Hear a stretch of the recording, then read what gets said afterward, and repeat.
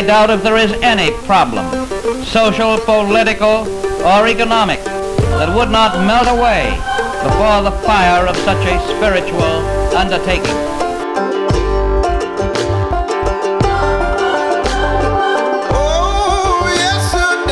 Awesome. Welcome to another fantastic edition of the Lamp and Liquor podcast, where society is decadent and know nothing is right about us. And God, in his divine time, has kind of brought together these two interesting parallels, because last week at Mass, I was sitting in the pews, and Father Michael, friend of the pod, who was on here for to talk about the Latin Mass, spoke eloquently and quite for some time about the importance of the Anglican tradition within the Catholic Church. And he also talked about he talked that they were going to be having some Vespers within that tradition at Holy Ghost on Saturday, which unfortunately I'm not going to be there because I'm going to be traveling, but I'm still really excited and looking forward to it. And so that juxtaposes really well with the guest we have today for our series Lessons in Liturgical Literacy. We have Father Jason Catania, who is here to talk to us about that tradition, about the Ordinariate, which we're really excited for. We're finally back on track after we've had some bumps with scheduling. I'm Thomas. In case you don't know, I occasionally do some interesting things in history, still working on stuff, so nothing interesting has been produced just yet. I'm joined as always by Michael, who's kind of onto his new stage in life, moving into more capitalist endeavors, shall we say. And as always, by Peter, who is the gaudy tower of reason in this podcast. But of course, our main guest today is Father Jason. Father Jason, how are you doing today? How are you doing tonight, I should say? Fine, thanks. Great to be with you. Yes. Could you introduce yourself a little bit? I know you're in DC, but could you give a little more of a backstory to all? Sure. I'm a priest of the Personal Ordinariate of the Chair of St. Peter. I have just begun a new assignment at St. Luke's Ordinariate Parish, which meets in the suburbs of DC. Prior to that, I was pastor of St. Barnabas Church in Omaha. And prior to that, I, among other assignments, I was the administrator at Mount Calvary in Baltimore, which was where I came into the Catholic Church with the parish. I was their last Episcopal rector, and we came into the church together in 2012 when the Ordinariate, at the very beginning of right after the establishment of the Ordinariate. So I've been, I was I think the third priest ordained for the Ordinariate. So I've been here from the beginning. Yeah. So what has it been like, kind of setting the trend then for, kind of being one of the first parishes that came together, kind of fulfilling that Ordinariate mission, coming into the church as a parish? What was it like, as an entire group coming in? Because, we always hear about conversion stories, like Scott Hahn, right, being the, kind of par excellence example of it, where it's very individualized journey of, one individual reading the church fathers, etc. What's it like, though, for like an entire parish to come in, which in some ways seems to be something of the reason for the Ordinariate's existence? Well, that's exactly right. I mean, the document that Pope Benedict promulgated, which would lead to the establishment of the Ordinariate, was entitled Anglicanorum Cedibus, Groups of Anglicans. And so that certainly was his vision for this project. You're right; it's quite different. An individual conversion from coming together as a group. I was an Episcopal priest, was the pastor of this Episcopal parish, and we discerned together that this was what God was calling us to do. Now, it didn't come out of nowhere. Mount Calvary was an Episcopal parish that fell very much within the Anglo-Catholic tradition. historically, its clergy and its parishioners, identified as Catholics, and so when Anglicanorum Cedibus was issued, it was almost a handwritten invitation. So it didn't take much for us to respond to that in terms of our internal discussion. The process, for other reasons, took some time, but in terms of our own discernment, we quickly realized that this was indeed where God was calling us, and that this was the culmination of the entire kind of Anglo-Catholic movement within Anglicanism, as individual converts like St. John Henry Newman had discerned previously. We very much saw ourselves falling in that tradition and being able to do this, together and to enter as a community. Was that spirit alive before you got there? Before you? Oh yeah. Really? Oh yeah. Mount Calvary was founded in 1842. It very much was founded as an Oxford movement parish. Mm-hmm. Its priests had very much embraced what was came to be known as the ritualist phase of the Oxford movement, where you have the early phase being primarily theological, but then taking on a liturgical expression, and that's characterized the parish for most of its history. And indeed, one of my predecessors in the 1860s was himself, after being an Anglo-Catholic, felt called to enter into full communion with the Catholic Church, and was actually received into the church by Newman himself. Wow. Went to England, was received into the church, went back to Baltimore, went to seminary, was ordained a Catholic priest, and eventually a bishop. So, Father, a question about that process of setting up the Ordinariate. Was this something that members of this kind of Anglo-Catholic tradition were requesting of Rome? Was this something that the people wanted Rome to do? Yeah. I mean, and it wasn't just recently. I mean, for 100 years or more, there have been petitions from groups of Anglicans approaching the Holy See, asking if some kind of provision could be made for what we, as Anglicans, then referred to as corporate reunion. Right. Coming together. The goal, of course, the hope was that the entire Anglican communion would be reconciled with Rome, especially with developments in the later 20th century. It was clear that was not going to happen, right, as a whole, but that parts of certain self-selected groups of Anglicans might be able to achieve that. Right. And so there was that hope that some kind of provision might possibly be made in this way.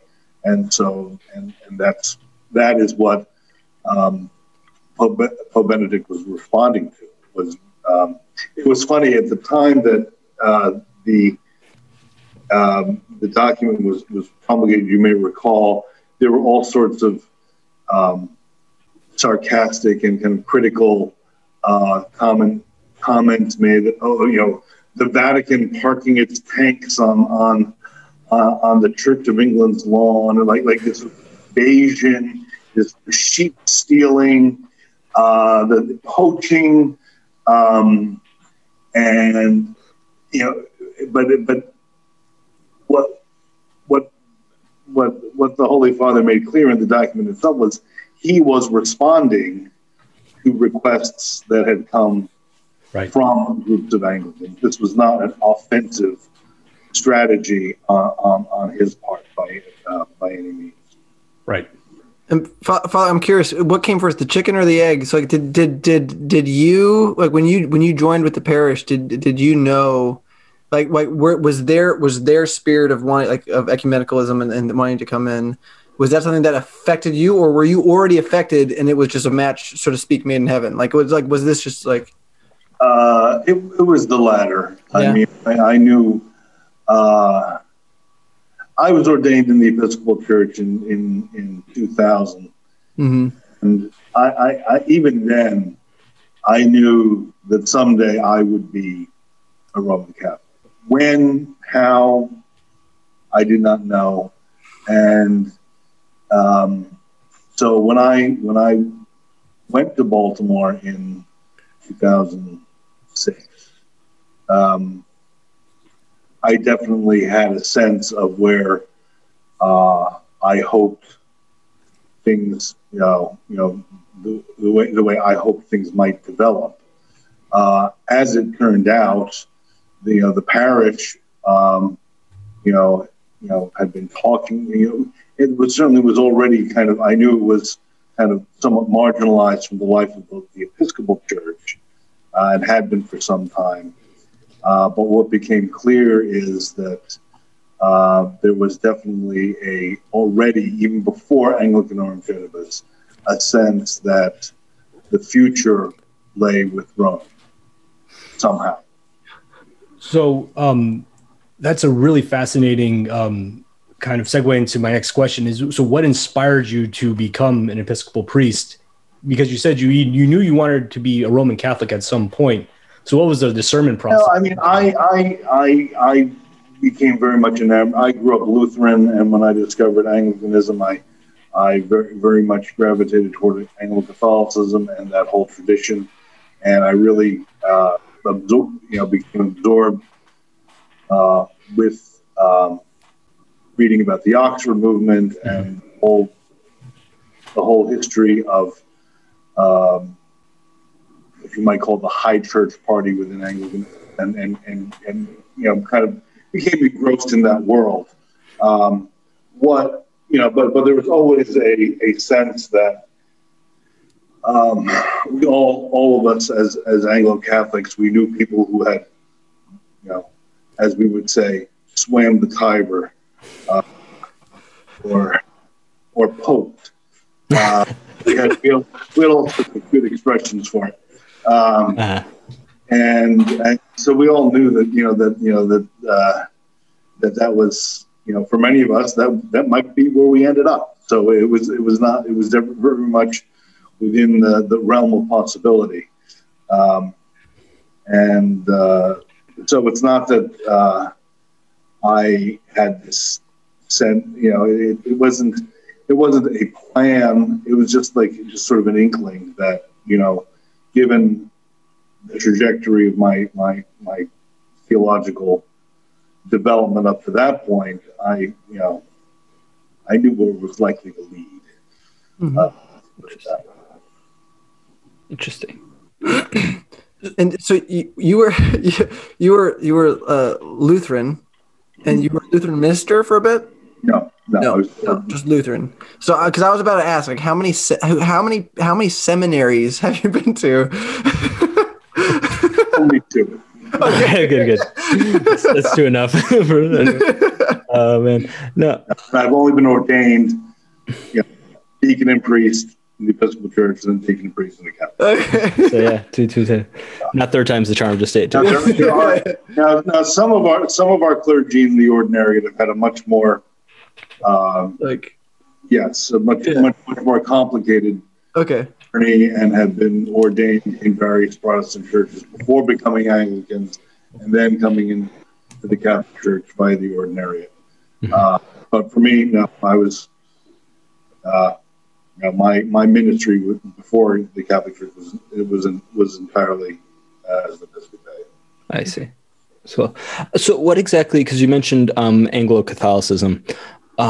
What specifically about that liturgy drew you in that direction towards that Episcopal priesthood? Was there something specific about that liturgy, kind of as obviously a Roman Catholic novice who just is like, oh, there's like Anglicans and Episcopalians, and that's like, and there's like some Methodists off on the side, and like that's kind of it. But what specifically, and then you obviously don't really know much of the difference between all three of them.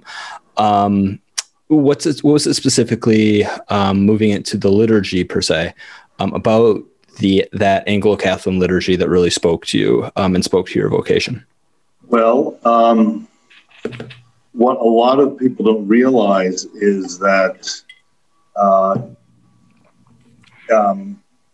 Anglo-Catholics, especially in the late 19th, early 20th century, developed a very elaborate kind of liturgical life, which largely aped the Catholic Church at that time, and just simply in the vernacular. So there were a number of missals. They're basically the Trinity Mass in Tudor English. There are breviaries and other office books. I mean, basically everything that virtually all of the official books of the Catholic Church found their way amongst Anglo-Catholics unofficially. These were never books authorized by the Church of England or the Episcopal Church officially, but widely used by Anglo-Catholics. And so when I discovered this whole world, I was like, wow, it's I had no idea that even existed, and when I discovered it was something that I was quite fascinated by, and so that and I should also add that my background as a musician. I had a bachelor's degree in music and a master's in musicology before going to seminary. Basically a rock star. What's that? Basically a rock star. Well, I don't know about that. But in my studies in liturgical music, when I discovered that the propers are chanted and all this stuff that I knew existed historically was there in Anglo-Catholic practice, and so I found that extremely compelling, and so that's really what drew me to that tradition. Cool. So I guess moving then into divine worship, the Missal, which is the official missal, I should say, of the Ordinariate of the Chair of St. Peter.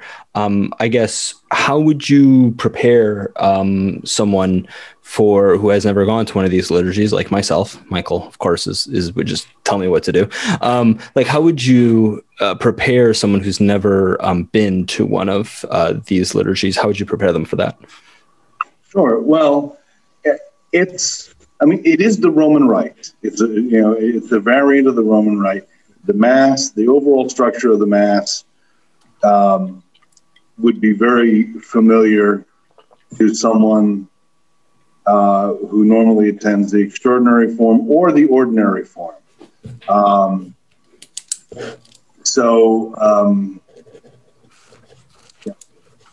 Entrance rites, readings, chants in between, offertory. The consecration, communion, and especially if you're familiar with the extraordinary form, it would be quite familiar. I should add that the rubrics of our missal are intentionally flexible to allow a certain breadth of liturgical practice. So there are things like that are optional, things like the prayers at the foot of the altar, which a given community may or may not use. The last gospel, optional, which may or may not be used. At a Sunday Mass, you might see the Asperges or the Videaquum. The offertory, there are two forms of the offertory. The first are the traditional offertory prayers as found in the extraordinary form. The second are the Novus Ordo prayer, but in the Thou language, because that's the overall. Which one do you use? The former. That's good. That's cool. That's awesome. Sorry, brother. Yeah. I would venture to say that most of our priests probably use. That's cool. That's awesome. And most of our communities, it is the first option, which says something. Right. I'd also add that almost all of our parishes, with just a couple of exceptions that I can think of, celebrate the Mass Autoriantum. Receive communion kneeling at the rail, mostly on tongue, although that's strictly required, as in the extraordinary form. So I think someone coming from either form of the Roman Rite, would see commonality. I'm curious if this is kind of a bit of your history as well, your personal history as well as things like that. Is if somebody, like, you're talking to three Catholic guys, as far as I'm aware, cradle ones, but we engage a very, very broad spectrum of people in our day-to-day life. So if we're talking to somebody who, say, is like high church this or that, or just very, very, very serious about their Protestant faith, solid Christian, very faithful, and so close to the Tiber, like their toes are dipped in it. Because we might have a couple of listeners there, and who you guys are. You might, and I'm not trying to put anything on your shoulders. Just hypothetically, Father, if there was somebody who was like, they're looking at the Tiber, like there it is in front of them, right? They're not miles away. They're right there. They're on the bank. Is there like what I've been there myself, so I know what that feels like. Yes. Yeah. As a friend, like your heart bleeds. You're like, you're so close. So would you have any, like, for this liturgy in particular, being the ordinary, like being? Well, I can say this from my own experience. I don't want to. This is just my honest, just my experience, and I will say that when I was in my 20s.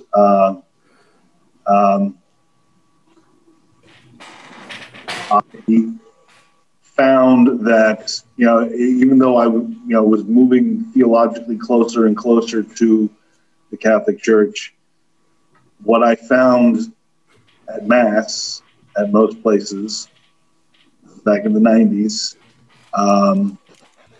was less than edifying and was an obstacle. And I think, there were many times where I thought about becoming Catholic, just on my own. And more often than not, it was the typical liturgical practice that one found in the American Church at that time that really made me think twice. We used to joke about having Roman fever. And the cure for Roman fever was just to go to Mass down, the parish down the street. It's a good cure, Father. Yeah. But but things have changed. This is, it's not the least thanks to Pope Benedict and his reform of, the new English translation of the Novus Ordo, the liberation of the extraordinary form, and Ordinariates. I think they're all part of his his liturgical vision for the church, and things are not the way they were. Right. Then. Mm-hmm. So I would say to someone in that, who was, so close, now I would say, go to Mass, go and experience worship,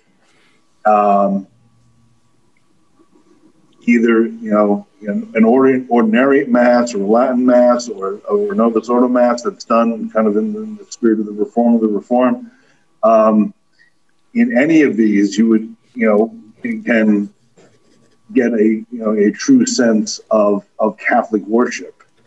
And it's one thing to kind of read your way into the church or read your way almost into the church. Eventually, there's got to be, the heart needs to get, to get involved and, to experience God's call and being, worshiping with the angels and saints at the holy sacrifice of the Mass. What better way to fully get what it is to be Catholic? Absolutely. So, Father, I've spoken to some friends who are students of world religions, and when they talk about the Episcopalian and Anglican traditions of modern time, there seems to be a difference of opinion of whether or not the true presence is actually the true presence within those traditions. And I was wondering if that movement away from the very serious matter of the Eucharist led a lot of Anglo-Catholics to really push to be brought into the Catholic Church because they saw that kind of moving away from that strong teaching.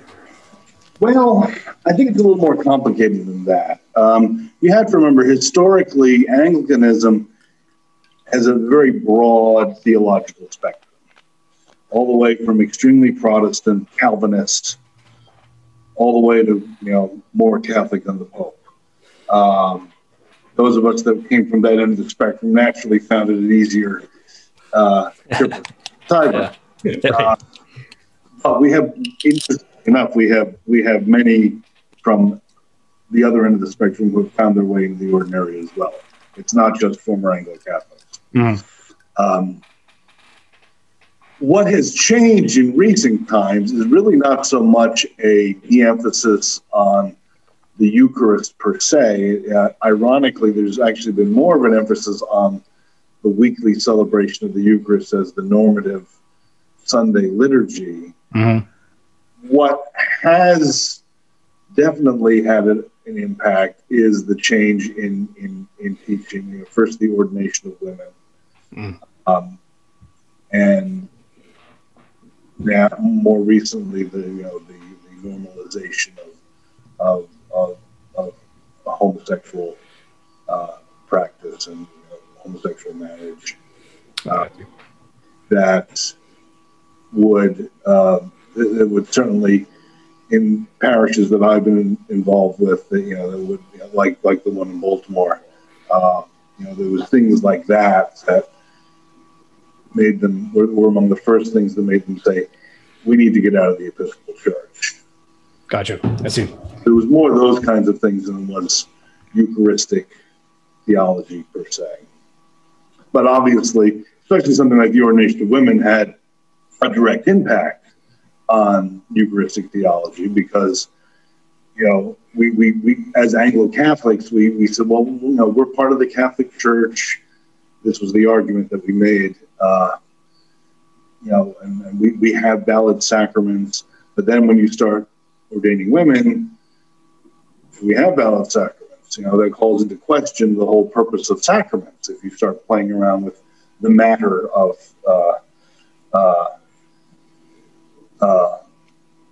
the sacrament. So, but again, it was really more this kind of this cultural, the increasing turn toward the cultural liberalism that really drove many of us from the Episcopal Church. So I guess it seems like you're alluding to, remember, it was the episode or the article that Peter Smith interviewed you. If anyone's listening, Peter Smith actually sat down with us for an interview, which was a pretty cool, long, like 2 hour long, where he picked his brain about just about everything from, Christians in the Middle East to just journalism in general. But something that he mentioned in that article, which it seems you're alluding to, and I'm curious if you could explain a little bit more, was the concept of I believe it was either the three roots theory or the three branches, I should say. Yes. Yeah, the three branches. Could you explain that just a little bit more? Because you alluded to it, but I was really curious, like if you could delve into like kind of the theological nitty grittiness of like how that actually works. It's a theory that you would find amongst many high church Anglicans, that the Catholic Church subsists in three branches: the Roman, the Orthodox, and the Anglican. And that all three possess apostolic succession and possess valid sacraments. And it was this argument that did and continues to keep many otherwise Catholic-minded Anglicans within the Anglican fold, because due to this, their belief in this theory, lets them say to themselves and to others that, we're Catholic already. We don't need to go to Rome. We're Catholic already. But of course, any historical understanding would make it, this theory falls apart, with under any kind of historical scrutiny. It was very clear if you read about what happened at the English Reformation, that there was especially after the death of Henry VIII, the reign of his son Henry VI, that there was a decided turn toward continental Protestantism, away from Catholic, particularly sacramental theology, in a very deliberate and self-conscious way. And it is very, it's hard, it's impossible to get around that. So, but nonetheless, the branch theory persists. Okay. Amongst. I just wanted to ask one thing. So just kind of, doing a historical fiction, let's say England never became Protestant, but they still colonized America. Do you think that the Ordinariate liturgy would be what Americans, if there wasn't a Novus Ordo, but we still had an English liturgy, is like what the Ordinariate practices? Is that what the English-speaking world probably should be doing if they wanted a true, like, kind of, instead of a Latin, but an English mass, so to speak? I think that's conceivable. The language of our liturgy is the language of, the Book of Common Prayer. In many ways, it's the language of Shakespeare and Milton and, English literature of the 16th and 17th century. And so is it vernacular? Yes, obviously it's English. It's modern English at that. It's not Chaucer. Yeah, that's true. Oh yeah. It's getting a little crazy then if it was in Chaucer. But it is, in a distinctive, religious character. Of course, it's not. It's also the same language of the Douay Rheims Bible, pretty much. So I suppose that that is conceivable.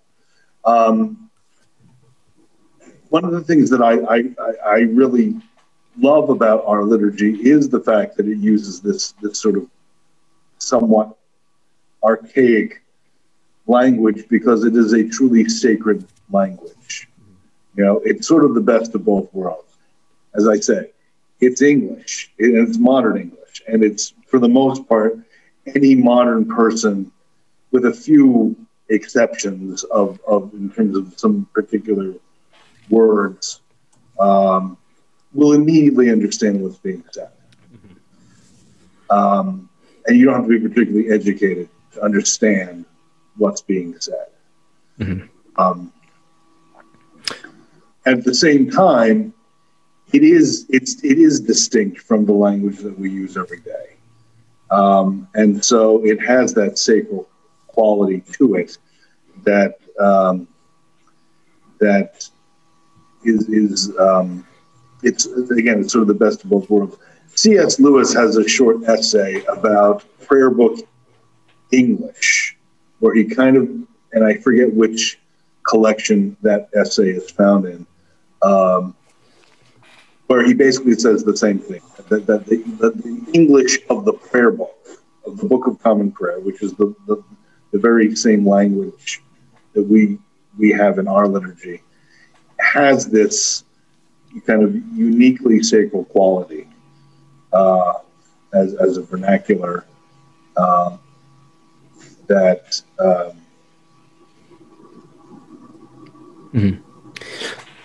So I guess I kind of have a question. Oh, go ahead. Sorry, I didn't mean to catch up. I'm sorry. I guess I have a question. Kind of going off of Peter's question, or potentially Peter's like next bestseller on like historical what ifs fiction kind of thing, which maybe you should try doing sometime, Peter. That'd be kind of interesting. Write a whole timeline or something. Right. I guess so. I have a question. When I was preparing for this interview, I read through the document of Anglicanorum. I'm going to mispronounce Latin, even though I read Latin every day. Quaetibus. Yeah, and it. Excuse me. Cetibus. Yes, exactly. Thank you. And so I had a question about it when it was talking about the Anglican liturgy, and it was one of, I forget which paragraph it was, but one of them mentions, and I have it up for me, that this whole pastoral tradition of the Anglican communion within the Catholic Church as a precious gift, nourishing the faith of the members of the Ordinariate and as a treasure to be shared. And it was that aspect of the treasure to be shared that really stood out to me, kind of going off of Peter's idea a little bit, is, you know, like, we're all English speakers, and for that, you know, we all come, as some of us who might be of Irish descent, don't want to admit it, come from that kind of very English setting and that English culture, both, you know, in our government and our law, in the fact that for some reason it seems that American women seem to help destroy the, you know, English monarchy or something. Now they got track record going on for like we got one, you know, 19th century, got the 21st century, and then 22nd century, we'll finish them off with our wily women. But anyway, so I guess my question, going off that long tangent, is how should, or how will, or how can the Ordinariate liturgy, this sacralization of the English language within a liturgical setting, how can it help influence the Novus Ordo in just the regular English-speaking countries, such as obviously the U.S., right? Because when I go to the Novus Ordo, this isn't to, you know, necessarily go and dunk on the Novus Ordo and search the imagination, but there's not, Michael's like, no, please go up and please dunk. No. Okay, sorry. But if there's like this, you don't have this sacral sense to the English language. It's very much utilitarian. And that's a lot of the complaints people have about the Latin Mass, right? Is that it's like, oh, I can't understand what's going on. It's like, well, yeah, it is kind of difficult at times. And even I, who studied Latin, looked at Latin too long today, can't always follow it, right? But how does this like sacralization of the English language, how can that help influence the Novus Ordo? And then I guess to finish off this very long statement with a question mark, how exactly does the Ordinariate sacralize the English language for liturgical use in a way that's not just simply like utilitarian, for lack of a better term? That was a really long, if you want me to just like read. Remember the second part first. How does it sacralize our use of this language, sacralize the liturgy? I think the fact that we're using words and phrases that have been the prayer language of generations of English-speaking Christians going back to the 16th century reinforces a sense, that we are not simply worshiping with the people that are next to us, in church right here and now, but worshiping with generations past. So that historical connection with previous generations, which is something that our modern culture, of course, in many ways, wishes to turn away from and reject. Everything that's past is stupid and bad and evil and racist and whatever else. And that only the now is potentially good. The totalitarian orthodoxy of the present, like that's Exactly. it right now, nothing else. So that connection with previous generations, I think, is key. In terms of how the ordinary liturgy can help, is that gift to be shared and can help sacralize the liturgical practice of the wider Catholic Church. I think a big part of it is with the music, because along with this sacral language from the 16th century onward, has developed a whole body of liturgical music in the vernacular,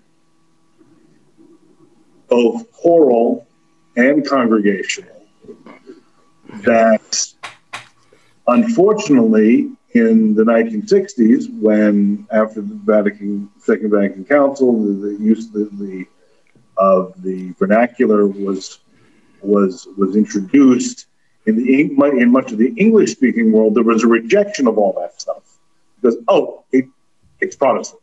It's Protestant. We're going to come up with our own, vernacular repertoire of music, and we know what the result of that was. Largely not terribly edifying, to not put too fine a point on it. Here is now this whole repertoire of choral mass settings, of motets and anthems, of settings of Gregorian chant in English, using the exact same melodies that one finds in the Liber Usualis, as well as psalmody to Anglican chant, hymns, vernacular hymns, both in translation from ancient sources as well as more recently composed texts. All of this stuff that can be used, much of it, in a Novus Ordo Mass. Yeah. And so I think the more widely that repertoire is known, and that's where I think something like having evensong, which is a great opportunity for non-ordinary Catholics, to experience an ordinary liturgy, they can experience, that evensong historically is a great showcase for this whole repertoire of music. Mm-hmm. And the service of evensong is also relatively non-threatening, relatively short,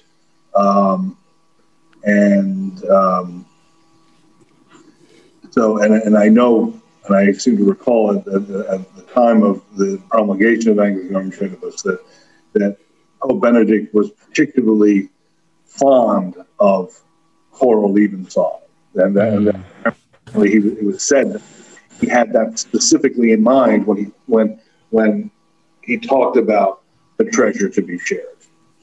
And I'm rather proud of the fact that in several of my parishes, we have had weekly Sunday evensong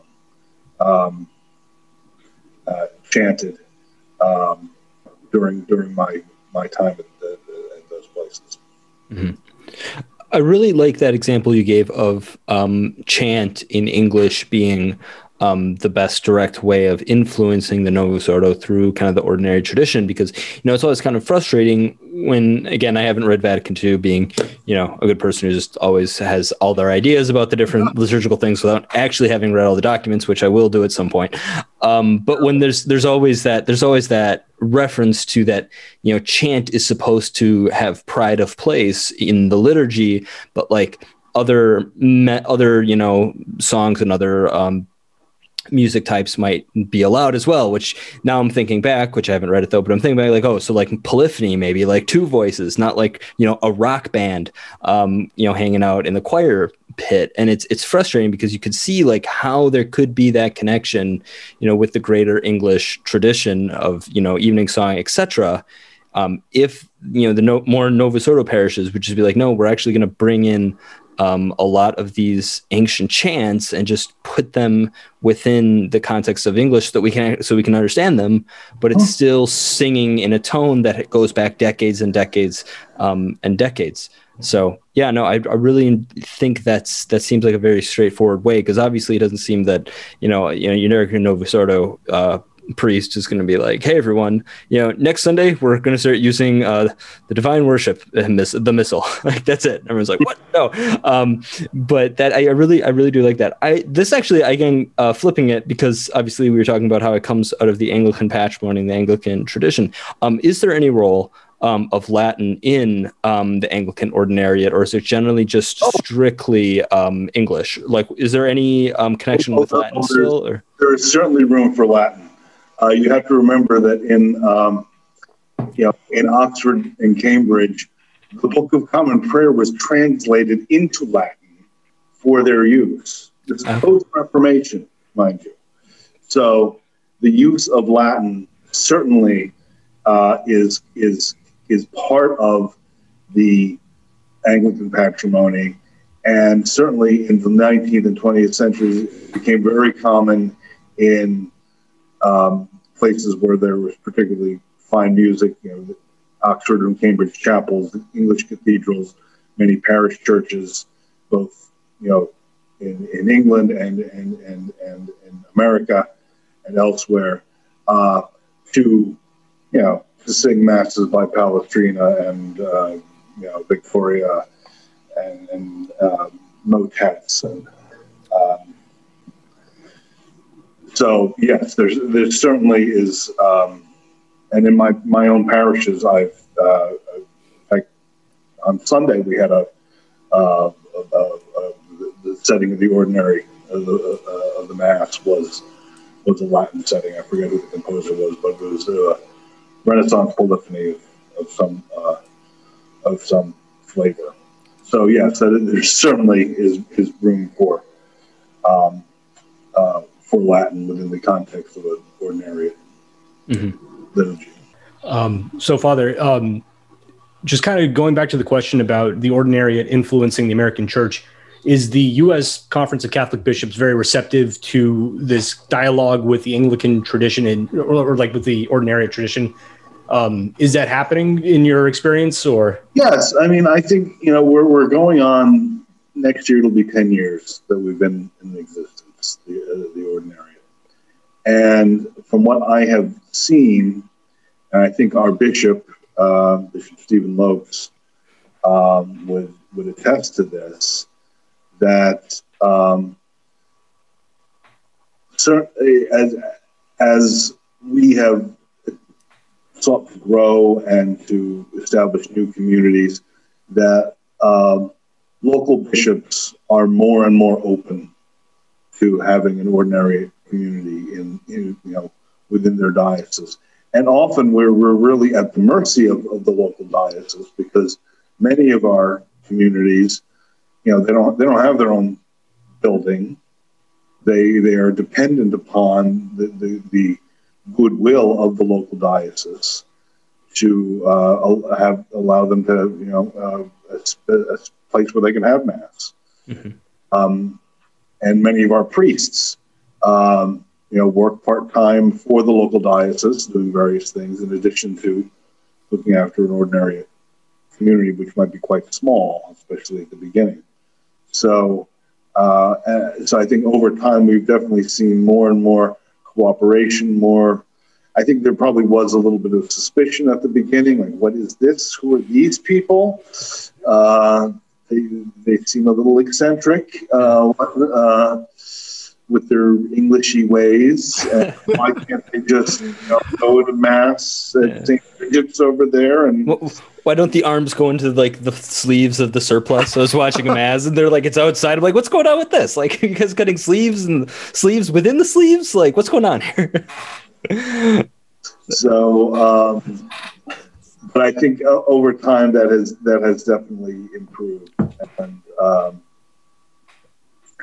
I think that's that's really encouraging to hear. That's awesome. That's good. It is very encouraging. What's the process like? Does generally can a regular diocesan priest who feels called to the Ordinariate liturgy, can he just be like, I really want to try to offer this liturgy, and as long as he's trained, he can do it and start his an Ordinariate community? Does it have to specifically be an individual who's from that, or as long as he's responding to a pastoral need, there's considerable flexibility. If there are lay people that are desirous, especially if they themselves come from an Anglican background, and they, even if it's just a small group of people, approach the pastor of their local parish, and there's considerable flexibility. It used to be at the beginning that it was a bit more restrictive, that priests had to get permission of their own bishop to be given faculties to celebrate our liturgy. That is no longer the case. Any priest, any Latin Rite priest in good standing, if he is requested to do so, may do so. Okay. So it's not quite maybe as funny enough, I wanted to use the term Byzantine as an adjective to describe the process of getting rites in the Byzantine church. But right. Well, it's not quite as Byzantine a process as that. Well, remember, of course, we are part of the Latin Rite. Mm-hmm. So we, I'm a Latin Rite priest, no less than my neighbors, my neighboring priests here in the Archdiocese of Washington. So it's not like, getting faculties, to be by ritual, in order to celebrate the Byzantine liturgy, in the Ukrainian Catholics. Okay. That's interesting. I mean, because we actually are going to try to get on Father Richard Armstrong, who's a Byzantine priest, to talk about the Byzantine liturgy as well. So it's interesting that we come up with that. And hey, who knows? Maybe we'll bring Father Michael around to be like, hey, this English thing in liturgy ain't so bad. So we'll see if that happens.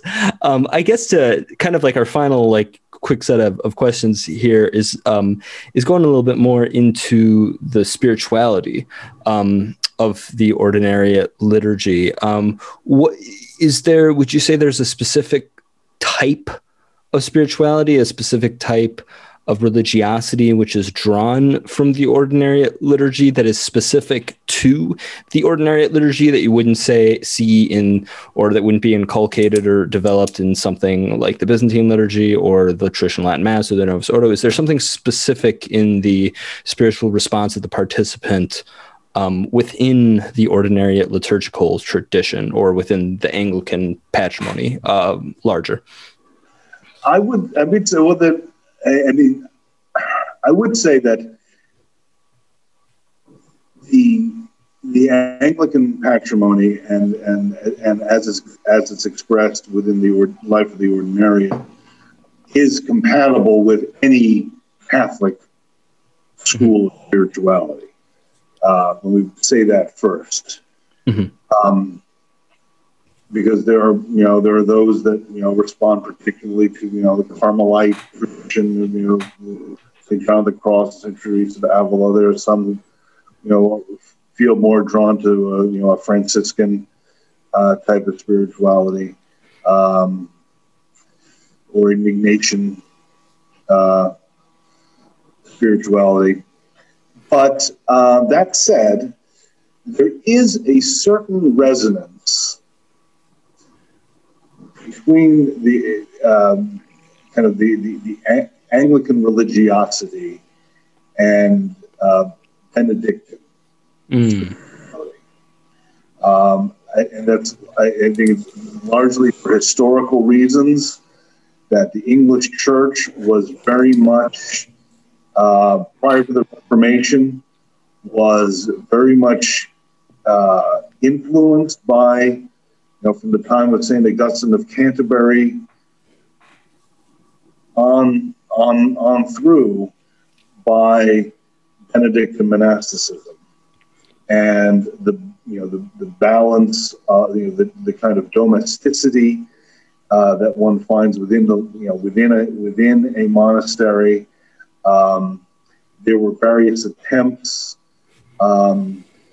to revive Benedictine monasticism within the Anglican Church after the Reformation, some more successful than others. So if there is a school of spirituality that perhaps is most compatible, it would be that. And that's been written about by a number of authors, observing this sort of as a historical phenomenon. Mm-hmm. Because it was, even when I was looking at the setup of the sanctuary, when I was watching the Ordinariate Mass, it was set up very much like a monastic chapel, where it has, I don't know the correct term, the benches facing each other, in the setting where you might pray evening prayer, morning prayer, all those other things in the Benedictine or the monastic tradition, I should say. And I was just looking, I was like, this looks very similar in many ways to a monastic church, where the clergy is in this distinct area, obviously with the communion around and whatnot, but they're facing each other and they have their booths together in the same way that monastery might have, or a seminary might have for their seminarians. It was like, that really actually makes a lot of sense then, that's coming out of this more monastic tradition, this monastic spirituality, then even in the setup of the sanctuary.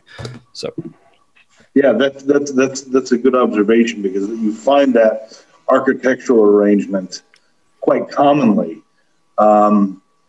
in certainly in England, but even in many Anglican Episcopalian churches in the U.S. The Episcopal seminary that I attended in Wisconsin, called Nashotah House, which was the Anglo-Catholic seminary. The chapel is very much set up that way. And in fact, there's only a very small area outside of the choir where the seminarians sat. There were a few seats in the back. We used to call it the court of the Gentiles. Oh, that's funny. Where like the wives of seminarians would sit, and other visitors would sit back there. But the whole building was dominated by this choir, with the long choir stalls facing each other where the students sat, and then there were return stalls facing for the altar where the faculty sat, which is very monastic visually, architecturally. Mm-hmm.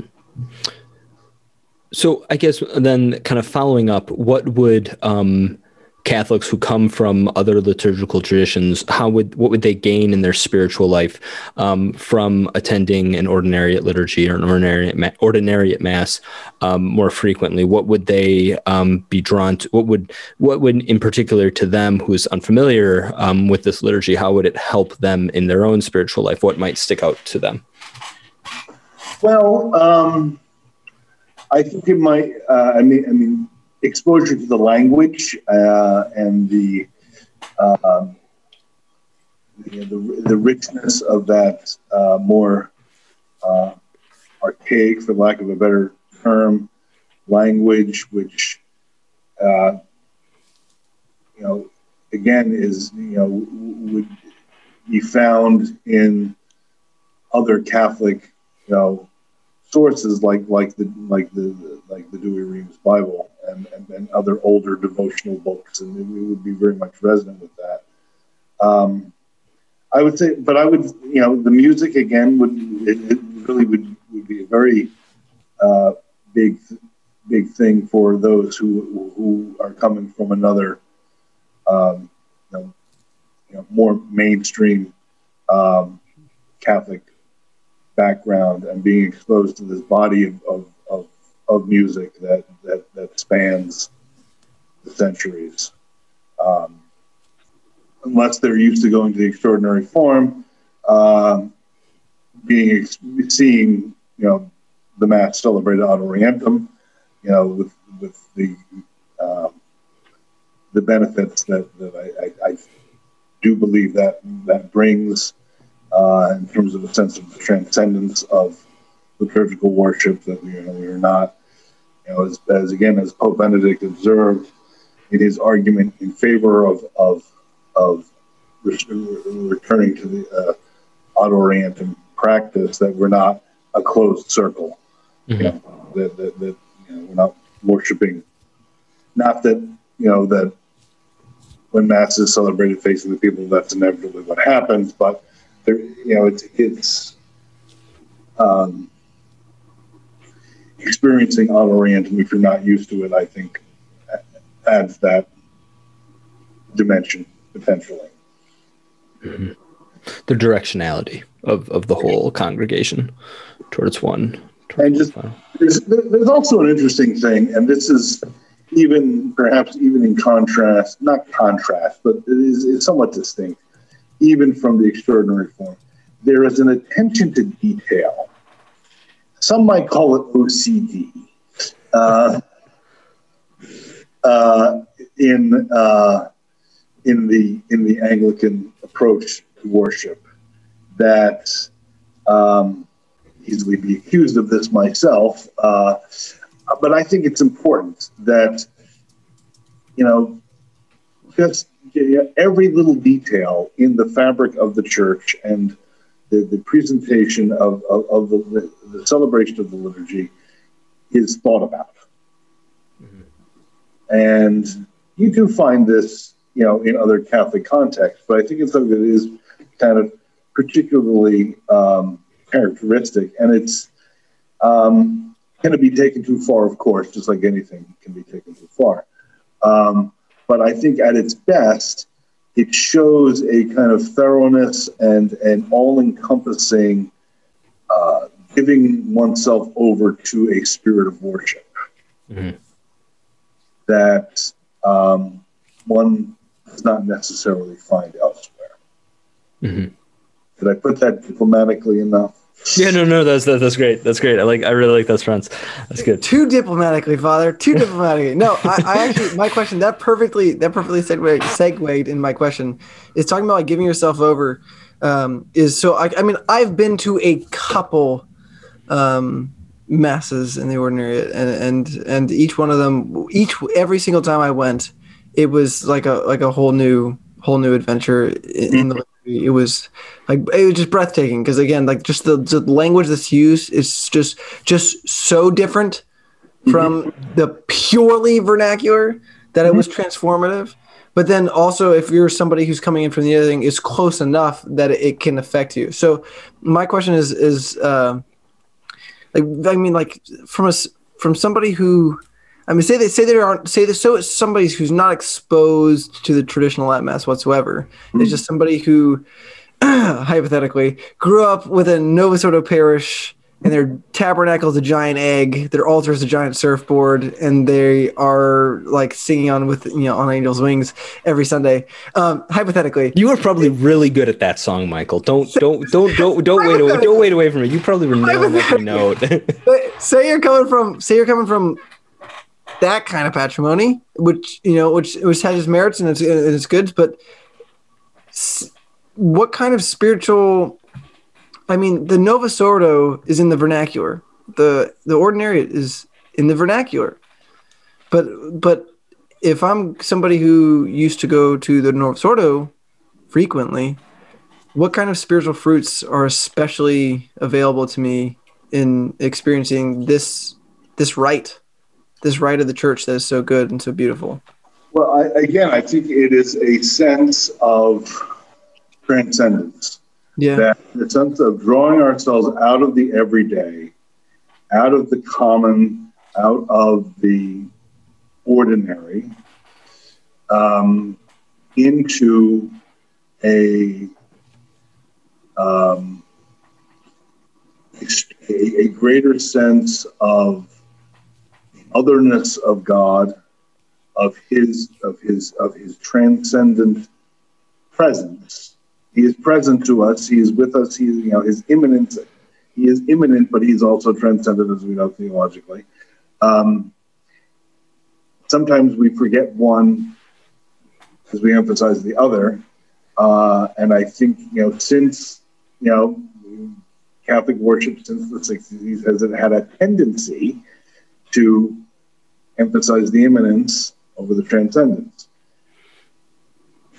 It's certainly possible to emphasize the transcendence at the expense of the immanence as well. But I think in this day and age, the former is the greater danger. Mm-hmm. And so a reminder that God is, one of my seminary professors referred to as the Christian distinction, that in paganism, God is part of creation. Pantheism or panentheism, or various iterations of that. Whereas in Christianity, God is distinct from his creation, and our worship needs to reflect that.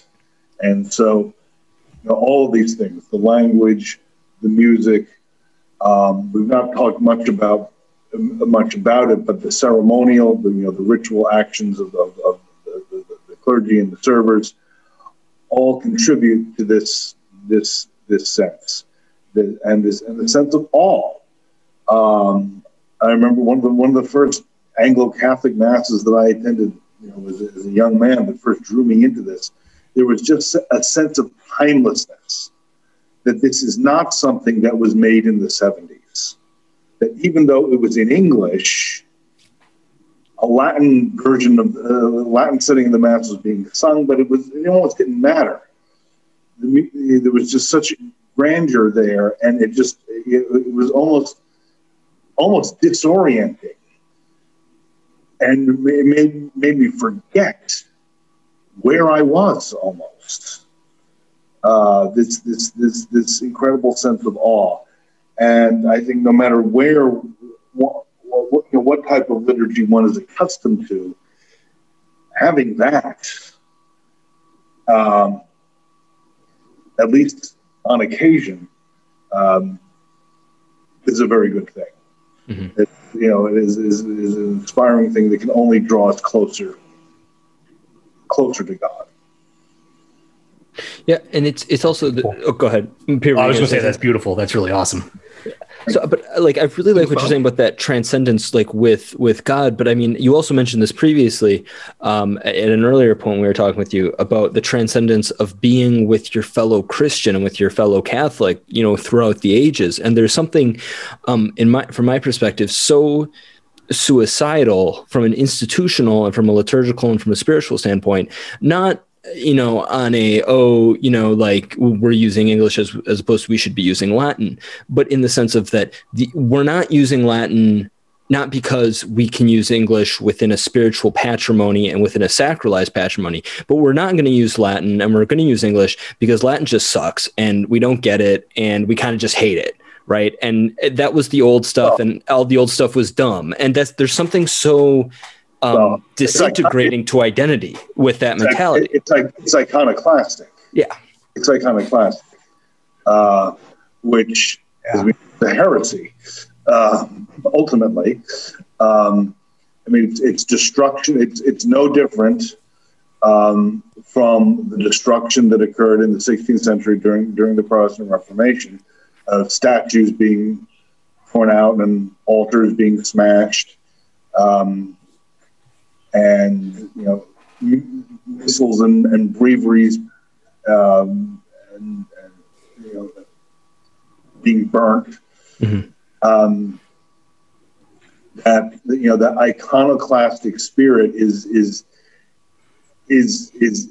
dangerous and is often rears its head in the history of the church, and it's destructive, and it ultimately, as Benedict said in Summorum Pontificum, what previous ages held to be sacred, we must also hold to be sacred and not consider, and these things cannot be considered bad or harmful in any way. Mm-hmm.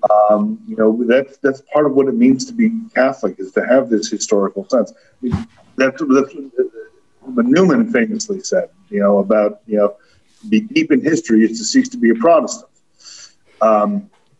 And so whatever connects us with previous ages of Christians, can't not be a good thing. Yeah.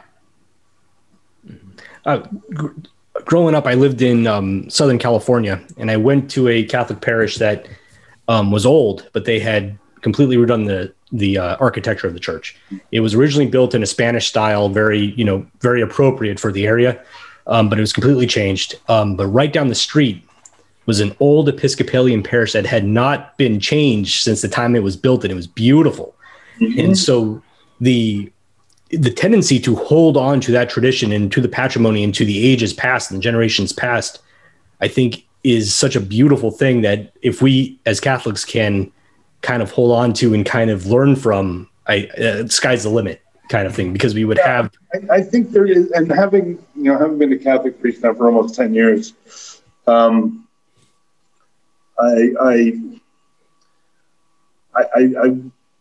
noticed that Anglicans, especially the type of Anglicans that would be drawn toward for the Ordinariate, often have a greater sense of local history, the history of their parish, than a lot of Catholics do in regard. I mean, a lot of Catholics, they get upset if their parish might be closed.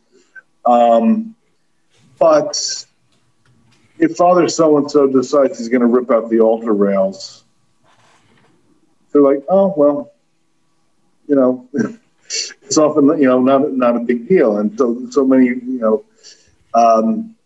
again, this could be taken too far. We often would joke in the Anglican context, that you could, a new priest comes along, you can't change anything. Father, this is the way we've always done it. So you cannot change anything. Yeah. So it can be overdone, but at its best, there's this wonderful sense of history, of what past generations have accomplished. I mean, I've been in parishes, where they would have, pictures on the wall of all of the previous priests. I've rarely seen that in the Catholic Church. Mm-hmm. And memorials of this was given by such and such, and like a big book that's on display where you can look it up, and this beautifully calligraphied of all these different memorials that were given, this set of vestments or that chalice or these various things. And again, you rarely see that kind of thing in a Catholic parish, and I think that speaks to this kind of sense of history. Mm-hmm. In many ways, the Catholicity, not just in a horizontal sense across the entire world, but in a vertical sense as well, going throughout the time period. Wow. Yeah. No, that's great. So I kind of coming up here towards the end of the time. We always want to end it off with one final question that has to do with charity and the liturgy, because as we go through these different liturgies, the Latin Mass, the Ordinariate, and then finally we'll do the Byzantine. Is the question of charity with the liturgy, right? Because as we were looking up for this final question, that St. Paul says in 1 Corinthians that without charity, one is a clanging gong or a clashing cymbal or maybe just a sanctuary bell or something. He didn't say that, but I interpolated that. So Father, for you, how has the Ordinariate liturgy helped develop charity, the virtue of charity, for you and for the participants in the liturgy? Well, among the unique elements of our rite of Mass, toward the beginning is right before the Kyrie, we have one of these little interpolations, which we call the summary of the law. Hear what our Lord Jesus Christ saith. Thou shalt love the Lord thy God with all thy heart and with all thy soul and with all thy mind. This is the first and great commandment, and the second is like unto it. Thou shalt love thy neighbor as thyself. On these two commandments hang all the law and the prophets. That's said at every Mass, every single Mass. And if to me, that is the fact that it comes at the beginning of the Mass is a reminder of exactly what you're talking about. That, as St. Paul says, without charity, whatever great works we do are nothing. And so, to hear those words at each and every Mass is a very explicit reminder that all that we do, not just in this Mass, but everything else we do as Christians, must be inspired by that twofold commandment, to love God in all the ways that we can love him and to love our neighbors as ourselves. That's great. I really like that because I was listening to the Ordinariate liturgy and I heard them kind of like, it was like after the bishop, as Bishop Lopez sat down and this guy kind of turns around and starts saying this to the people. I'm like, this is really cool. Like, this is really interesting that he's like putting out there the importance of charity within the laws. Like that's cool. Can we please have that like at Mass, like seriously. Latin Mass, Novus Ordo, Byzantine? We just put that in all of it because that would just solve everything. Let me add, and I think this might be the reason for you including this question because though, as we know, those who, and I include myself in this, those of us who are passionate about liturgy can often be tempted to be lacking in charity toward those who do things a little bit differently, who might have different tastes in music or vesture or architecture. And yes, while we can talk about objective reasons why one thing is better than another, it must be done in a spirit of charity, and it's easy to lose sight of that when talking about these things, which are very important. But it is very easy to cross that line, and even within the Ordinariate, I've seen examples of this. So I'm glad that you included that question. Yeah. Well, that was kind of like one of the parts of this whole series is like, we really want to talk about the liturgy, but like, it can't just be about, you put your right thumb over your left thumb, right? Because dexter, sinister kind of thing, right? Or like, hold more lace, more grace, or anything. Yeah, exactly. Like more lace, more grace, more linen, more sin kind of thing, right? All of which is true, by the way. Yeah, exactly true. but without charity, right? It's like, yes, just, right. I don't know, David, don't fold your hands. Yeah. And you know what else is true is that everyone listening to this podcast ought to subscribe, because Father here has done us a great privilege by joining us, and we're so grateful to absolutely have Father. But everyone else should be grateful as well, and they should be grateful and show their gratefulness by subscribing to our podcast. Yep. Okay, Mike. Great. Thank you. I guess. Great.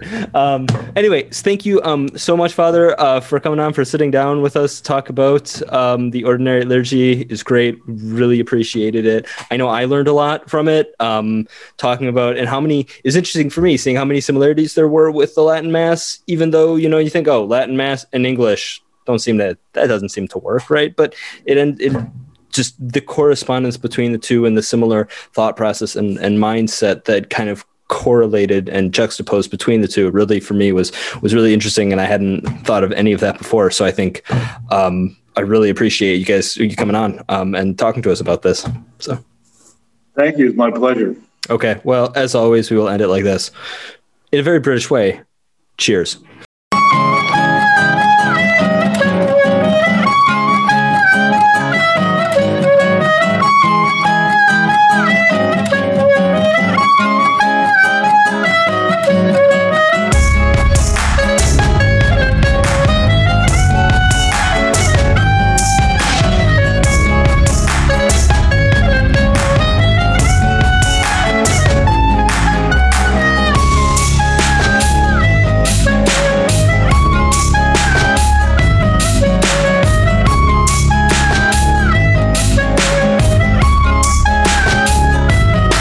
All by myself.